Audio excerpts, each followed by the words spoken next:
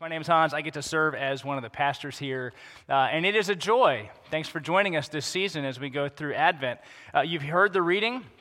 I don't know. There will be, I think, a time or three when the readings deviate. What you hear Johnny read and me read won't be the same, but the theme's going to be the same.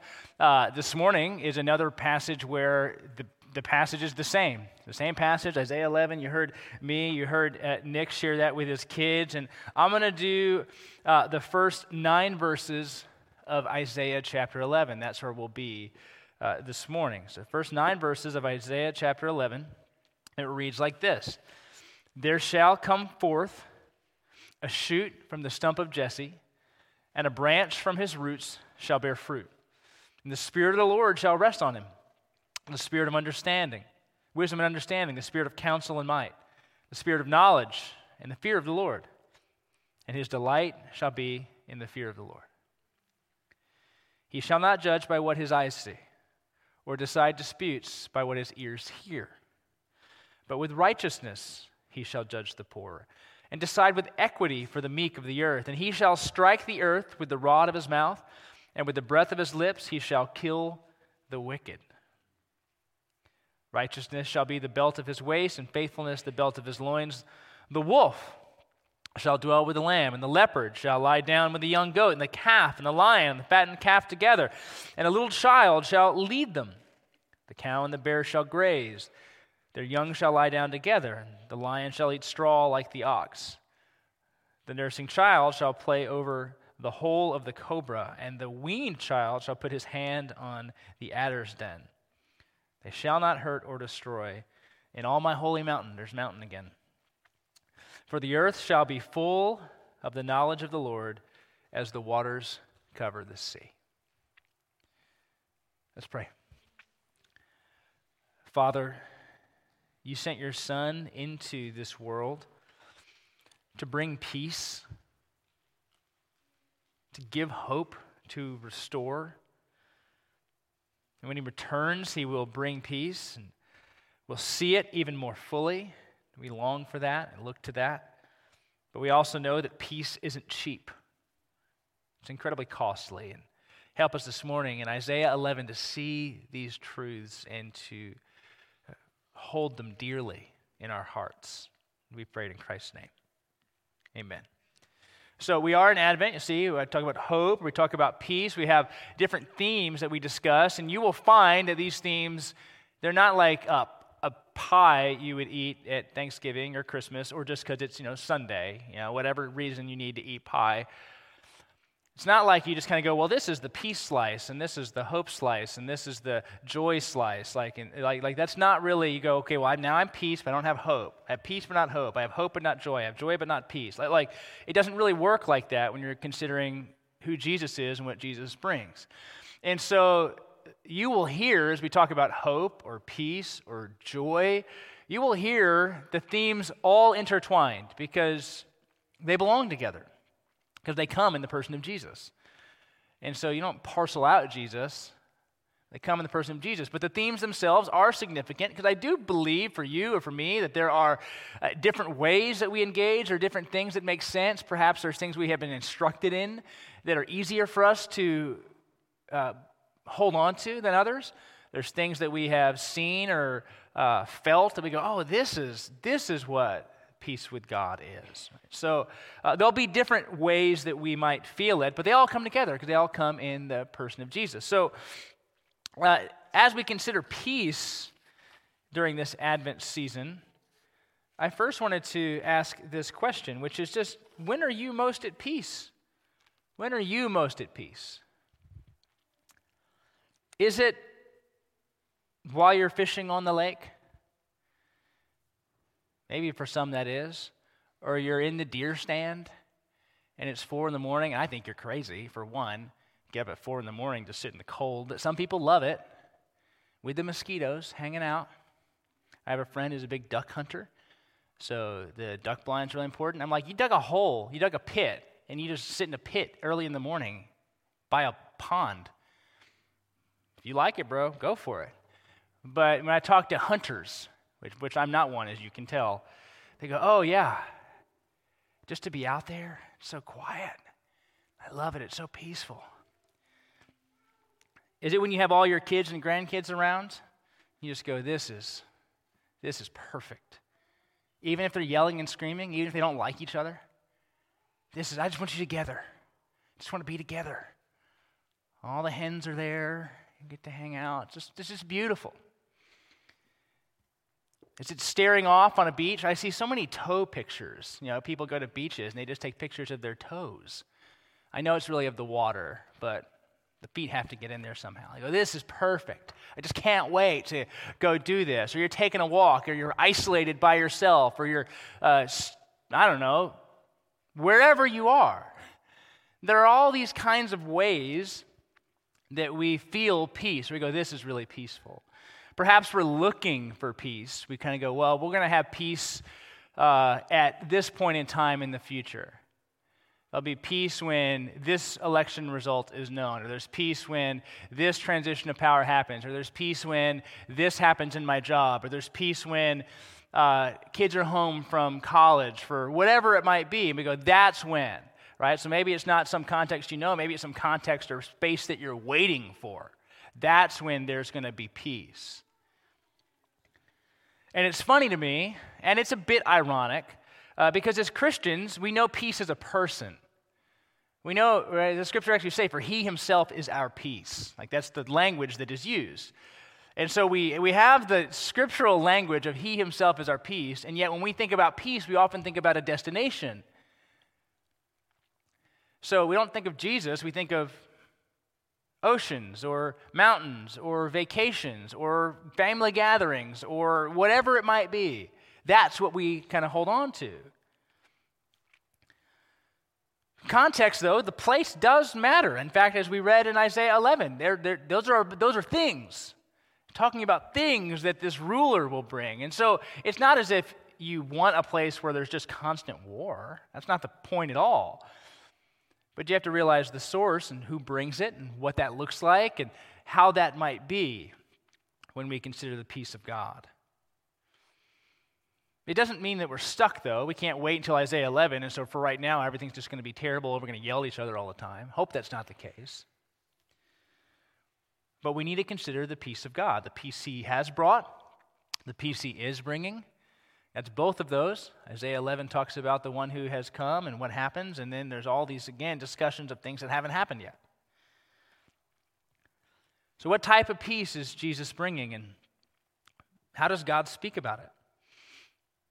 We will hear about how it looks, but we'll also hear about the one who brings it. So Isaiah 11. As we said last week, we were earlier in Isaiah, Isaiah has this way of talking about what will be, and then he contrasts what will be with what is, and for the nation of Israel at this point in time, what will be is much better than what is. What is ruling nations, powerful nations that will come in and wipe you out.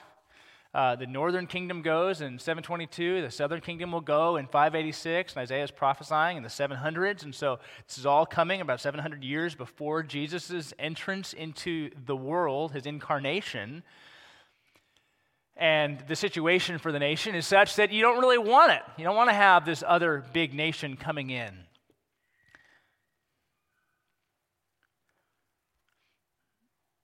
But he will always follow up what is with what will be, and then what will be with what is, and so there's this constant back and forth that you feel. So in Isaiah 2 was like that. Isaiah 11 is the same. And what we're going to see is this promise that Isaiah gives to Israel. They will be wiped out by the Assyrians, and there's this promise of a little plant. A little plant is going to make everything right.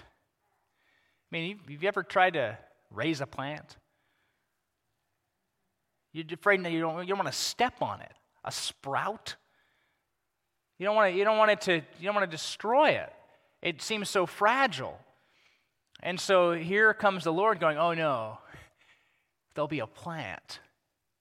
You're like, I would prefer a sword. If I could have a sword or, something more powerful than a shoot coming up out of the ground that my weed eater will go over by mistake. But that's what the Lord gives, because the Lord always gives things that are better than we expect, at the same time, rather opposite of what we expect. So we'll see what he brings, how it looks, the power this ruler comes with, and the world that will be. So we're going to start with this promise from verse 1, that God brings his ruler from what appears desolate, a land that appears like it's nothing. So God brings this ruler from this desolate place. The ruler doesn't come out of a palace, in a sense. Like, it's not like, oh, yes, here I come, right? Like, to save you from the castle. The ruler comes from among the desolation, the destruction. 11:1, there shall come forth a shoot from the stump of Jesse, and a branch from his roots shall bear fruit. That's the promise. The rest of the passage is talking about what happens because of this shoot from the stump of Jesse. But a shoot is rather fragile. And how did the stump get there in the first place? Why is it there? Well, I'm just going to read this to you. It won't be behind me, but Isaiah 6 then talks about it. Isaiah's prophesying all these things that are going to come to pass. And when you got to get bad news a lot, it gets a little exhausting, doesn't it? When you have to tell people this is how it's going to be and it won't be great yet. I mean, that's not a fun person to be the one that says, okay. And usually, like, even in a family, there seems to be the one who's the bearer of bad news. Like, oh, you do it. I don't want to tell him. You do it. You do it. Well, Isaiah, on behalf of the Lord, for the nation of which he is a part, is regularly bearing bad news for the present that has great hope for the future. Isaiah 6, he goes to the Lord, how long do I have to say this? How long, O Lord? And he says, until cities lie waste without inhabitant, and houses without people.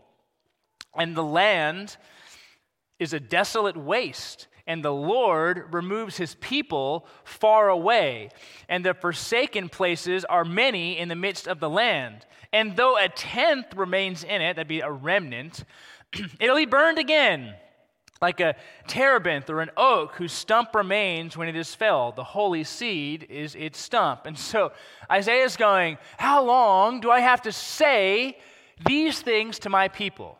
And God goes, until there's almost nothing left. You just keep saying it. Until there's almost nothing left. So in chapter 11, there is, in this future version, there's nothing left. There's just tree stumps that are there. And at one time, the nation was there, and it was lofty, and it was strong, but now the land lies waste. You see it. So the way I drive here on a Sunday is getting cleared out, especially as I get to like Spring Stubner. Like, it's just really cleared out. And acres and acres and acres and acres and acres and acres and acres. Not you acres, like other kind of acres. And it's funny how you go across that, and I lose my bearings. Because you don't realize how much you like, when you're driving the same roads, like certain cues you look for. And so I'll miss a turn because I'm not used to there being nothing there. I finally learned, oh, now you turn when there's nothing. And so there's nothing in the land. And yet what's Isaiah saying? Oh, there's going to be this burp, this shoot. Not a weed, not this thing you can't kill that just annoys homeowners. There's this shoot that comes from the stump of Jesse. And you heard Johnny say this, that Jesse's the father of King David. He's the father of King David. Now people will try and figure out, what is that? Why don't you just say David, right? From the line of David. Why do you have to say it from the stump of Jesse? And there's different people who give different reasons for this. But the reason it does make sense to me in how we think about future is like we want some kind of powerful, kingly destroyer. And so when Isaiah prophesies farther back than when the that line begins of David. You go to Jesse, it's almost as if the Lord is saying, this was going to happen before there was a guy on the throne for the nation. Like this was in the works long before.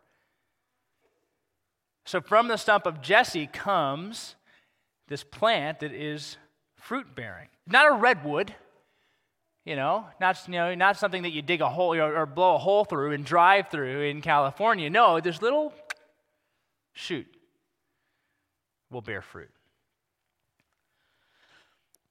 And it's going to be different. This ruler will actually live in a different way. Earthly rulers want to rule with power and might. They want to demonstrate their strength. They need to show their strength. They need to flex their muscles as a nation and say, this is who we are. You don't mess with us. Remember I was talking about my West Wing quote? Like, I want a disproportional response. I want something that comes back harder. You hit me, I hit you harder. You offend me, I'm going to come back at you harder. That's what we want. That's what we look for. But God's ruler has a different power. God's ruler has a different power. It's not the kind of power that comes from worldly wisdom or worldly strength. It doesn't come from the newest book on leadership. Come to my office and you will see that I don't have the newest books anymore because they come out about every 3 days. And I'm out of them. But I got a lot of them. The newest book on leadership or political ruling in an ancient land, like whatever you want to say, you won't find the way this ruler lives in the wisdom of the day. And there's this key phrase that you see in Isaiah 11 verses 2 in the first part of 3 that shows you this. Listen to the repetitive word. And the Spirit of the Lord shall rest upon him.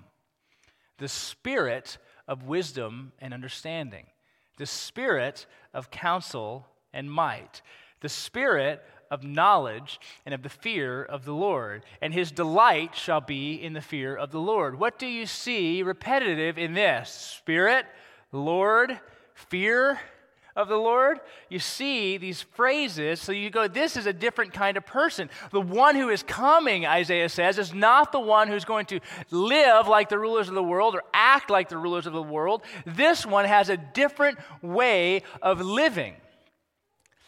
Now, this is important for us because there's times, in fact, like if you read Judges, you'll see with Samson that the Spirit of the Lord comes upon Samson regularly. Spirit of the Lord.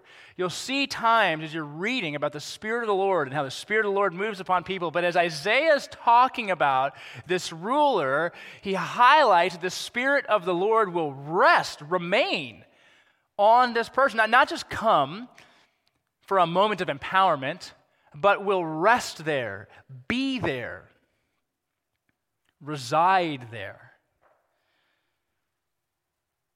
Different than any human power, there's the Spirit of the Lord.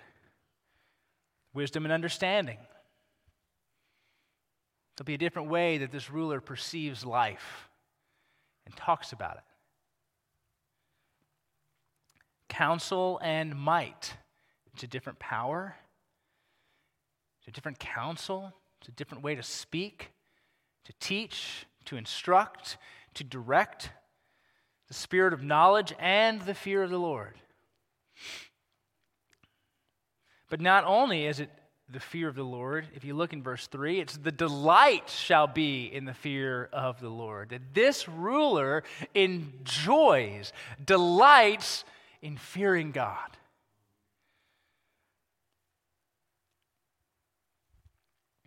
Different than any ruler. Different than any person, different than any king, different than anybody we've seen. There's someone coming, and they're doing something differently than anyone else or anything you've seen.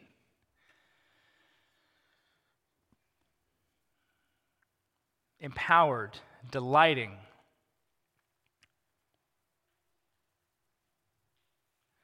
Well, if you are reading with us in our F260, or finishing up the Gospel of Matthew as we finish the month of December, then you have read Now, I don't think Matthew 3 was written to fulfill Isaiah 11, but you have read then with us Matthew chapter 3.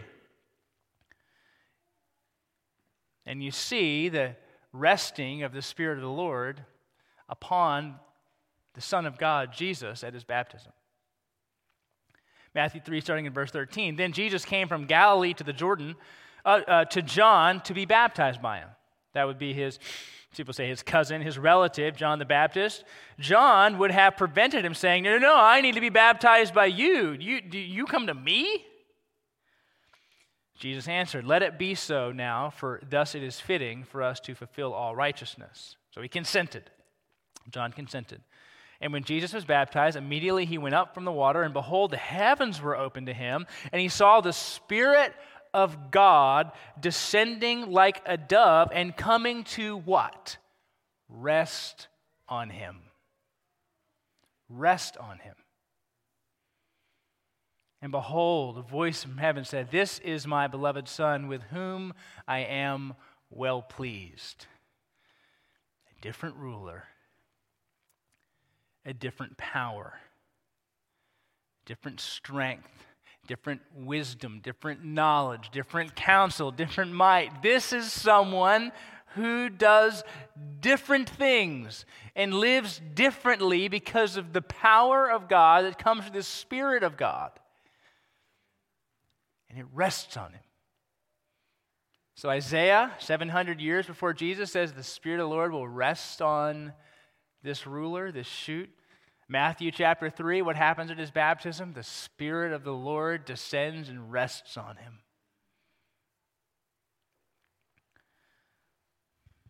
So we have this declaration of a ruler. We have a different power that this ruler will have, and then we start to see what happens because of it. Now, this ruler is interacting with people.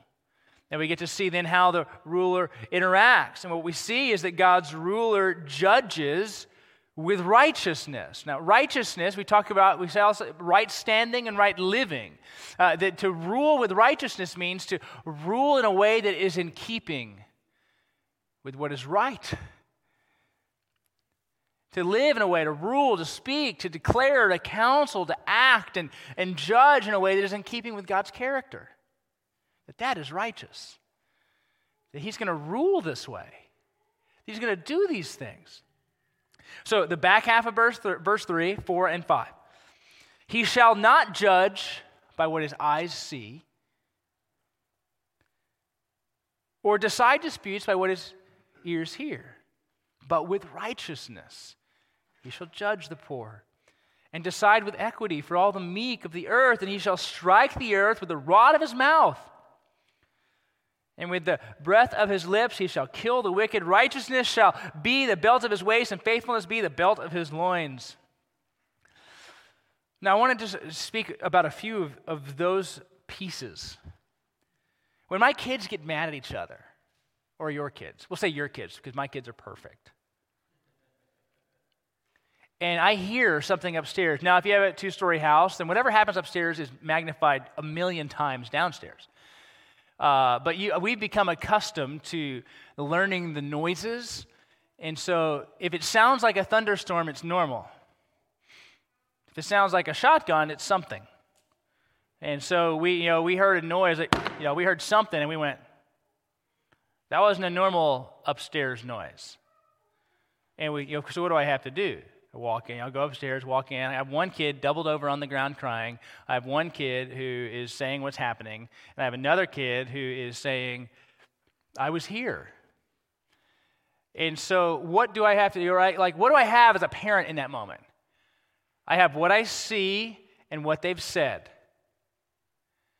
I'm rather limited, aren't I, in my ability to properly adjudicate whatever's going on because I wasn't there. And yet, what is the case with God's ruler? He's not going to judge by what he sees or what he hears. It's not just, what can I do? What did you say to me? That's not all that he has to go on. Why? Different power, different strength, different source, different person.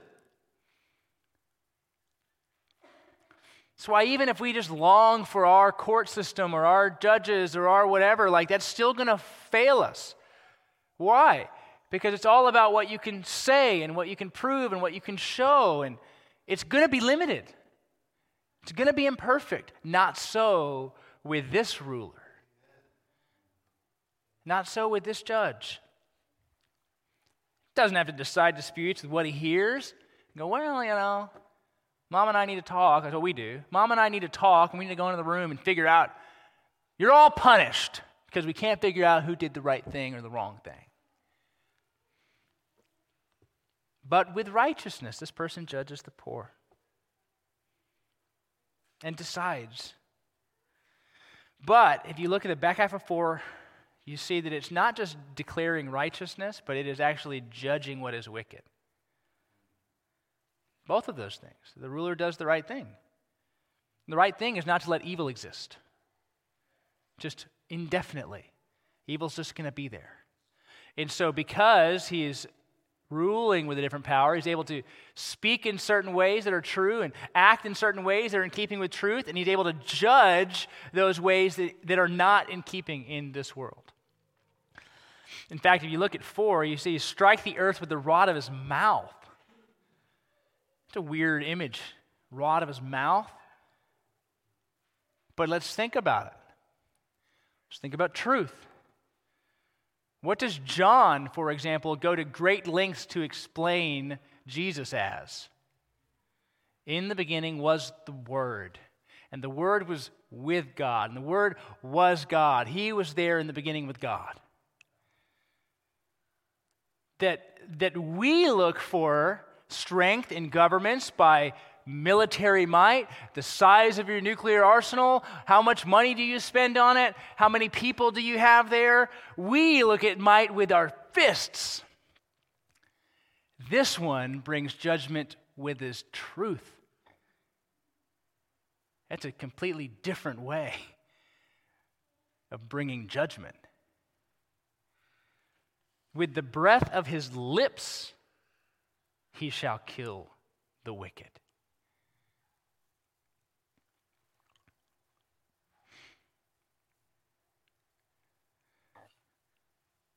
My a pastoral guy I like that I've never met, I've just walked by, kind of counts, is Ray Ortlund. Some of you know Ray Ortlund. I don't know him, but I walked by him. And I remember hearing him one time say, when I get done preaching, and he's now transitioned at his role in Emmanuel Nashville, and he's a emeritus or whatever role they give the guy who does that. He goes, when I preach, and I have this heart too, not nearly as good, but I try. He goes, I want people to float out. I just want them to float out. I want them to be so joyful and glad. And I go, yeah, the week beats you down enough. You don't need me to come in here and say, hey, all of you stink for different various reasons. And you all got to get better and clean it up. I'm sick of it. Though in my weaknesses, that's sometimes how I feel, right? Sometimes how you feel. So when you come to something like, and he will strike the earth with the rod of his mouth or with the breath of his lips, he shall kill the wicked. Well, what do I do with that? Because it's there. I don't want you to crawl out depressed. And this is what you have to remember. That yes, God brings judgment. He does bring judgment. He judges sin. He judged sin on the cross. So God is a judger of sin. He is not complicit in it with us. He judges sin. And there will be a day when he destroys wickedness once and for all. And we look for it, we long for it, and we wait for it. But remember, of all that has gone on in this passage, verses 1 through 9, we haven't even gotten to that back half yet. It is not a hopeless, joyless, peaceless declaration of who this person is. When you judge righteously, that does mean that evil will be punished. But even in knowing this, and this is the goodness and grace of God for us, is that there is a way through Christ to avoid punishment. We don't sit here and just hand out, peddle, get out of hell free cards. It's not kind of our MO as a church.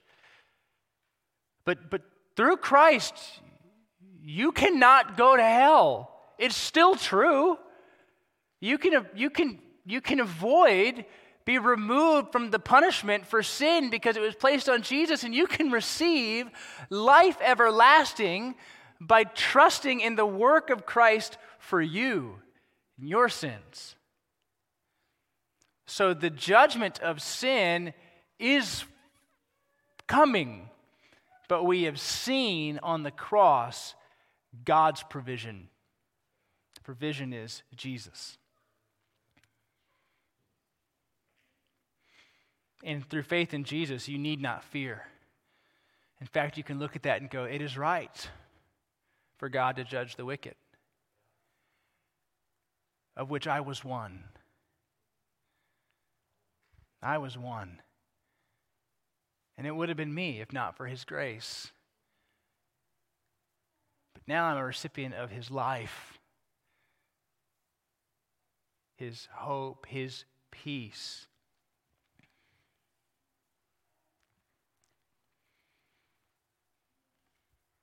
Now, what then we can see as we realize that you start to feel that all these things haven't happened yet. We talk about Advent as first coming and second coming. It's like you start to read passages and you go, this isn't all now, is it? Some of this stuff is later. We get to receive joy now. We have peace with God now. We don't have everything. What you see then in the following verses, 6, 7, 8, 9, you see that the ruler brings peace to the world. The ruler brings peace to the world. Which is funny, because like our song "Joy to the World" is kind of like a future song, in a sense. Like it's about the like fix it all, fix it all. And so Isaiah is going to go into these illustrations. The wolf shall dwell with the lamb, and the leopard shall lie down with the young goat, and the calf and the lion and the fattened calf together, and the little child shall lead them. And so what you're going to see is all these kind of current juxtapositions. These don't happen. This doesn't happen. This doesn't happen. This doesn't happen. The cow and the bear shall graze together. Their young shall lie down together. The lion shall eat straw like the ox. The nursing child shall play over the hole of the cobra. The weaned child shall put his hand on the adder's den, over a snake's den. They shall not hurt or destroy in all my holy mountain. For the earth shall be full of the knowledge of the Lord as the waters cover the sea. Now, these are all situations that don't currently exist. These are all things that happen in this realm of peace that we don't have. Wolves and lambs hanging out together. I was sitting, sealing up Christmas cards on yesterday, I think it was. Sitting there, college football's on, and we're sealing Christmas cards, doing our whatever thing. And I'm watching. I don't know why our neighbor's cat likes to hang out at our house, but the cat does. So I'm watching this cat try and take out this squirrel. And I know it doesn't stand a chance because it's a domesticated cat. It eats cat food. It doesn't know how to hunt. But still, what does the domesticated cat feel when it sees a squirrel but attack? It didn't do a good job. I mean, seriously, for like 5 minutes, the squirrel's in the tree and the cat's on the ground. And then the squirrel made a break for it, and the cat got confused and didn't know where to go. But we still have a world where there's hunters and hunted, where there's pain, where things die, where there's places where you tell your kids, don't go there, don't go there, don't walk there, be sure you have your shoes on. We have all those things that we'll say, and what is Isaiah pointing to but to say, this ruler is ushering in a time when that will never be. That the world cries for peace. It longs for it. Governments try and seek it. Families try and manufacture it. Workplaces try to enforce it. And still, it eludes us.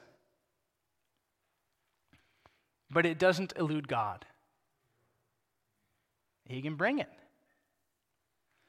Now, as we gaze into the future, remember how I talked about like when I drive to Dallas or I drive to Baton Rouge, you start to see things in the distance, and as you get closer, you see more things. And so as we read this passage, it's kind of showing us this thing in the distance, and we look at the scriptures and we get closer to it, and people would generally say that this part of the passage refers to one of two events, either the millennium, the millennial kingdom, and if you finished up Revelation with us, which was right before Matthew, then you read about it. You read these passages and you go, what happens in these 1,000 years? Well, some would say that Isaiah is looking to a time that is different than forever, where there's this kind of peace on the world that doesn't yet exist. And so looking to that kingdom. And that is one incredibly strong, solid response. Like, this is the thing. And I think as biblical interpreters go to it, they try to go, well, it's not totally future. It's not like I don't think the new heaven and new earth are going to be like that. But maybe they are. And so they go, but there's also this thing that we see about the millennium in Revelation, and maybe it's that time. And so they put it there. The other place that people would put it is the return of Jesus in the new heavens and the new earth. They just go, Isaiah's illustrating this future time where there's going to be peace on the world in ways that we have never seen. And he's going to illustrate it with images that make sense for us. That he's not going to illustrate it in ways that we just go, I don't even know what that is. We don't have that color on earth. We don't have that animal. We don't have that experience. And so that he's illustrating it with things that make us go, oh, okay, so this is the world that's coming, where the whole world is filled with the grace of God. Now, what I love is if you try to look up people and where they say and where they land, the most gracious guys are generally going to give you an answer, and they're going to say, and my answer is tentative. That's the Bible commentary language for it. My answer is tentative, because certain interpretive moves help you put together other passages better. The way I explained it one time, maybe about a year ago, is like when you're packing for a trip and you have to pack as much as you can and you put it all in the car and you realize you don't have it all, right? Our theological systems are kind of like packing for a trip. We get the system and it makes a lot of sense, and we can get like 95% of my luggage in the car, but then there's that 5% where I just have to hold it out the side while I drive down the road, and somebody goes, well, what about that? I'm like, I don't know what to do with that. I just don't know how to make that part work. But I got the rest. It seems okay. It's the same thing as you're kind of trying to land on what is Isaiah 11, 6 through 9. What's happening there? It's like you kind of go, well, I got to figure out how this fits into what's going on, and I need a system that helps me make sense of it as I read and engage and discuss, but still, I know that like you could move it and it might fit differently. It's kind of how it is. And luckily at Genesis, we're not going to force your hand to pick one to join.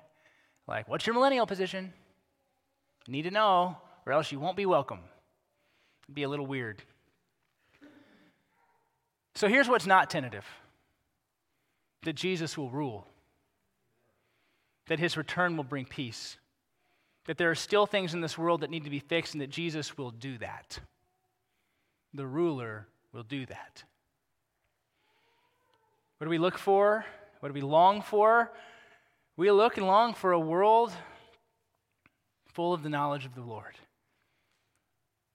And you, Christian, in this room with me, you can help people see this even in your peaceful disposition now,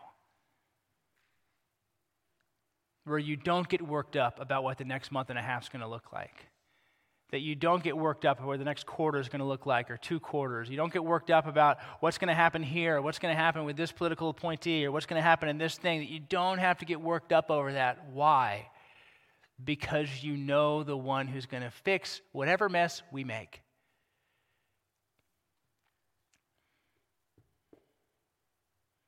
That he's the one that brings a peace that surpasses all understanding. And so, during this season and this year, you have likely been at your wits' ends many times. Many times. Even the escapes that you might usually find likely aren't providing you what you'd hope. Well, I couldn't go on a vacation this year. I couldn't do this. I couldn't do Thanksgiving like that. The things that I usually hold on to kind of help reset me don't exist. I can't use them. That's okay. And in fact, it might even be good. And I'll tell you why. Because Jesus is your only hope of peace. That perhaps you're being brought to your wits' end so that you realize that you've been doing it wrong. We all get there. Where you go, I can't make it work. I can't make my kids get along. I can't make this thing right. I can't make the numbers add up. I can't do this thing right. I can't. Good.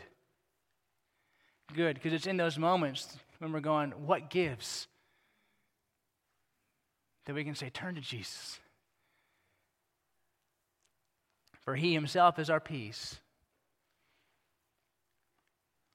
If you're looking to try and find peace in this world, you get temporary moments of quiet. Yeah, you might get that. But it won't calm the ache. It won't undo what almost a year of disrupted life has done, and it won't fix what's going on deep inside of you. That you aren't right, that you need something more. Jesus is more. He not only puts us at peace with God, but resolves our need to make everything in this world work out for our favor because we know what's coming. So now we become agents, peacemakers, peace bringers. Remember when we did Matthew 5, blessed are the peacemakers? Well, now that we know what peace is, we can be bringers of lasting peace because we're not trying to find it in a situation. We found it in a person. Where are you most at peace? Where are you most at peace? If the answer is not secure with my Savior, I'm going to challenge you to ask why that might be. Seek it out.